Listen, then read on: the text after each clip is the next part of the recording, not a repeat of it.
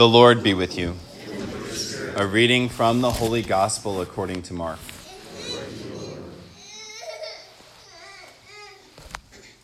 The apostles gathered together with Jesus and reported all they had done and taught. He said to them, "Come away by yourselves to a deserted place and rest a while."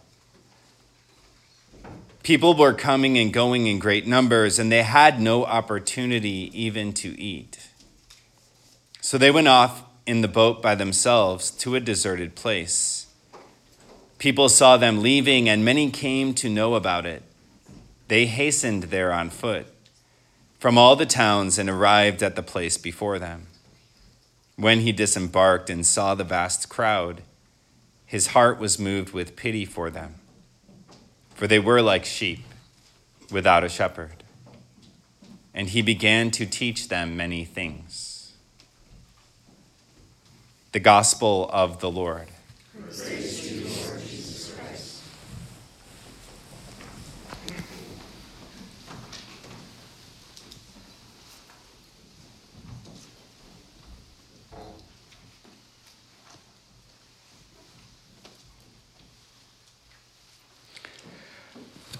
Today's readings have a lot to say to those of us who are in the position of being shepherds in the church. And, in the gospel reading, our Lord, he meets his disciples after he's just sent them out, right? Last week, he sent them out 2 by 2, and he said, whatever town or village you go to, if they welcome you, stay there with them. If they don't welcome you, shake the dust from your sandals and move on. And they went out and they preached the gospel and they cured many people of diseases and great things were done through them. And they come back to our Lord and they start to tell him all the great things that they've done. And then our Lord says to them, "Come away by yourself to a deserted place and rest a while." And at first glance, and maybe in years past, when I would hear that, I would think, man, they just must have been really tired and he wants them to go take naps.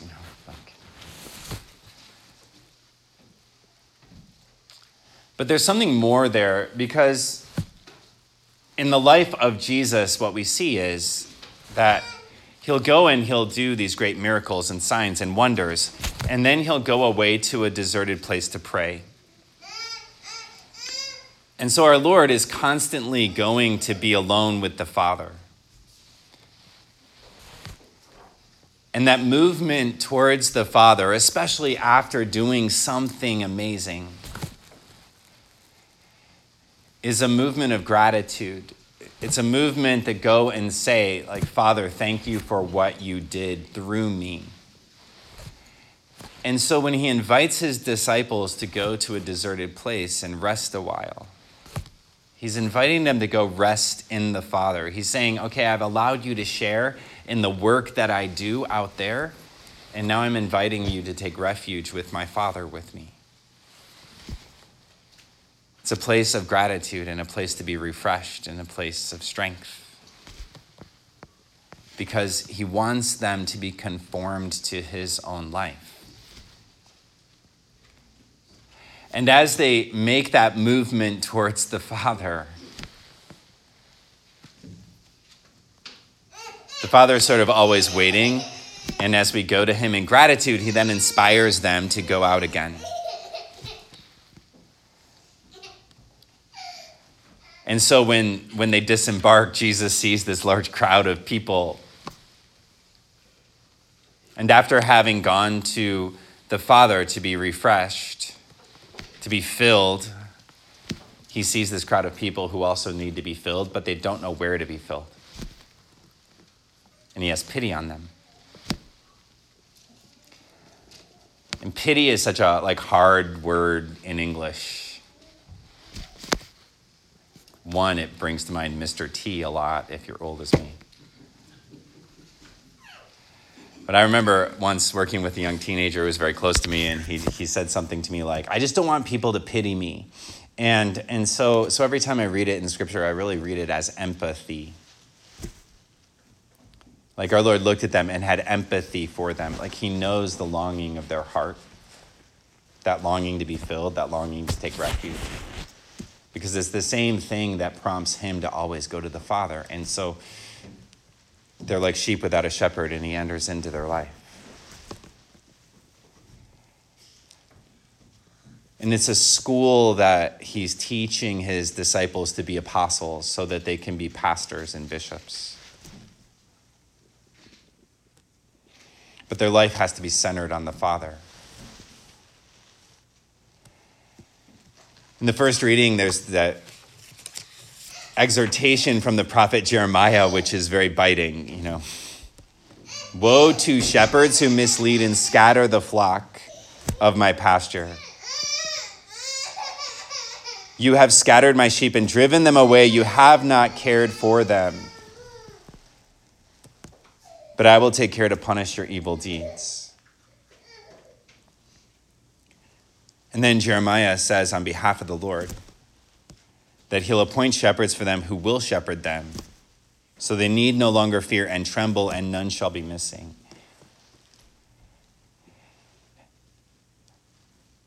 And so the Lord is always harsh on shepherds who don't love their sheep. He's always harsh on shepherds who don't love their sheep. And we live in a time in the church where many people feel like we have shepherds who don't love their sheep. Or maybe like we feel misunderstood by them, or we don't understand them. And that leads to that kind of fear that Jeremiah speaks of. It leads to that kind of fear and that kind of insecurity. And so we start looking and grasping for somebody that's solid or something that's solid. And sometimes, and I know this has happened in my own life, that when human people fail me that were supposed to love me, I look for another human person to make up the difference. And that usually doesn't work very well because, unless that person is Jesus, it's not going to really make up the difference because we all fall short. We all fall short. And that also applies to family life, when we've grown up maybe in a family where our mother or our father wasn't the mother or father that we needed. And I know it's like a super sensitive area because the hardest thing for any of us to admit is that our mom or our dad fell short in our lives. And what I've had to come to know myself and my exhortation and encouragement is this, unless your mother's name is Blessed Virgin Mary and your father's name is Saint Joseph, your parents fell short in some way. And it's okay to admit that. And in my own life, I would try to look for somebody like a priest or somebody to make up the difference, but then they would fall short. And it leads to a lot of discouragement. And it took me a long time to realize, I have somebody who won't fall short. Jesus will not fall short. Mary, the Blessed Virgin Mary, who is given to all of us to be our mother, will never fall short. Saint Joseph, who we can focus on in a new way and maybe see that he can be our spiritual father, will never fall short. And that's a lesson that exists in Scripture from the very beginning, and it's really what we hear in the Psalms today is David coming to that realization, right? All the Psalms were written by David, and if there's anybody in the history in our great long history of Judeo-Christian world, it's David who understands what it's like to have a shepherd who falls short. And David was a young boy, and he was anointed by Samuel to be king. And then he is introduced to Saul, who is the king, and the king is also a religious leader. And Saul brings David into his home, and Saul's son Jonathan becomes David's best friend. And Saul gives David his daughter to be his wife. And then he sends David out on campaign, and David slaughters all of these enemies and comes back. And then the people start singing this song. Saul had his thousands, David had his 10,000s. And then the leader who is supposed to care for him starts being jealous of him and seeks to kill him. And so I've been invited into this relationship with a king who's a religious leader king, and he wants to kill me, and it's not my fault. God called me to this. It's not my fault. And somewhere in David's heart, he starts writing, "The Lord is my shepherd, I shall not want." The Lord is my shepherd, I shall not want. Like when this shepherd named Saul fails me, the Lord is my shepherd, I shall not want. And he just reaffirms and goes back to the Lord and sees the thing behind the thing that's most important to him. And it's a lesson that we all need to learn as humans, that's what we believe. That's why we come to Mass on Sundays, because God is God and we're not God, and neither are our parents and neither are our government officials and neither are our church leaders. But he is. And there's something he desires for us. And when we come to know that, amazing things happen. Amazing things happen. I had the great joy of being on the Unveiled conference this last weekend, and I have a very privileged place because I knew so many of the people there, or they knew me, or somebody had met me at a conference in Kansas City that I gave, and they remembered me well from that 2 years ago, and then they were at this conference, and there was a particular couple that would never get up and talk in front of people, and they just shared an insight that they got, and I listened to them, and as they said, this is, I've been looking for Jesus, but I don't know, they just found something new, and this woman said, in the midst of our marital conflict, I thought, well, he's kind of on his own. I'm okay over here with Jesus, just me and Jesus, and he can do whatever he wants to do. And then she said, and I realized that was we're in this together. And we both need to go to the Lord together. And I was just oh my gosh, I wanted to go high five everybody in the room. Because it was an amazing breakthrough. It was an amazing breakthrough that happened when they realized the Lord is my shepherd. The Lord is my shepherd.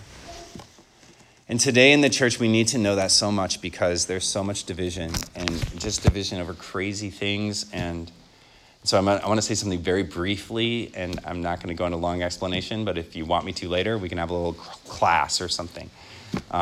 So the Pope just came out with this new motu proprio about traditional Latin liturgy, and I anticipate, if it hasn't already, because I don't follow social media, it's going to cause a huge uproar, and people on either side of our thing are just going to get really angry, and they're probably going to go this way, and so there's a couple of points in it that I think are important to hold in our hearts. And I have dear friends on every angle of that kind of talk, but the reason I have friends on the whole angle of the talk is because my desire is to help everyone come to know the love of our Lord, and people on both ends of that spectrum and that issue need to know the love of our Lord. And some of the most interesting things that were there, and we have to remember that we have laws for a reason, like people make decisions for a reason, and we can suppose there is a reason. When you can read in national news all over the place, a priest was punished, but it doesn't seem like he really did that much wrong. We can probably maybe assume that, maybe there was something that they don't want to tell me because that's really private, and I don't really need to know the details, but maybe there's something more. We have speed limits. Why do we have speed limits? Because somebody was going 95 miles an hour through a neighborhood. That's why we have a speed limit. Why do we have the 10 Commandments say God does not kill? Because somebody was killing somebody. But we shouldn't need that law because we're humans and we should love each other. And so one of the interesting things that was written there was when a community is established that celebrates the traditional liturgy, that the bishop needs to ensure that the priest is actually shepherding his people and caring about their hearts. And I found that to be fascinating, right? Because that means that there's a desire that person is actually walking with people and caring about their hearts. And really that should be the case for everybody. I think the bishop should go around to all of our priests in the diocese and say are you actually caring about your people's hearts, or are you just sitting in your office doing administration and saying Mass and that's it? Because that's a good thing to check on. And so, but there can be that reality, and it becomes a hugely divisive thing. And I've had dear friends who who've just like lost their way because they lost sight of the shepherd. And at the same time, like within that liturgical expression, like I've learned so much from my friends. And some people ask me, like, do you prefer Mass saying the people or saying Mass like facing away from the people? And it's something that like I really hate that discussion because it frames it the wrong way. Like I know a priest who said like everybody needs to say Mass face to face, but this particular priest, like he avoids people at all costs when he's like, out in the world. So he's not willing to be face-to-face like when he's walking down the street, but he wants to be face-to-face when he celebrates the liturgy. Like, it doesn't make sense to me. Things should be congruent. And somebody asked me this, and so, like, my personal preferences, like, I really enjoy saying Mass ad orientem, like facing the same direction as the people. We can say it that way. But the reason for it is just very personal. Like, the reason for it is that, like, as Jesus, like he always has to go be alone with the Father. And for me, like having the sanctuary arranged in that way is just a way of reminding me in a very tangible way that that's a moment of me being alone with the Father. And that I have to be filled by him so that I can give my life. And otherwise, if I just think about giving my life and giving my life and giving my life, I'm going to get empty and I'm going to get burned out. And then somebody's going to say, Father, can I have 5 minutes? And I'm going to be like, oh, gosh, what do you want? And I don't want to be that guy. But I can only do that if I'm going to be alone with the Father. And it's like the most intimate moment in a priest's life. And priests get in trouble because they lack intimacy with our Lord. And it's the most intimate moment in my life. And I'd really prefer to spend that moment like where it's just kind of between me and him for you, but it's between me and him for you, right? If you're married, do you ever have intimate moments with your spouse that are like intimate moments between you, but that really bear fruit in the way you are towards your children? Of course you do. Or intimate conversations that bear fruit in the way you live your life. And so it's for that reason, because it goes back to what's in the Gospels today. And so today let us pray that our Lord truly bring peace where there's division, that our Lord truly bring his love. We pray for all of the shepherds of the church that they keep their eyes on the Lord in all things.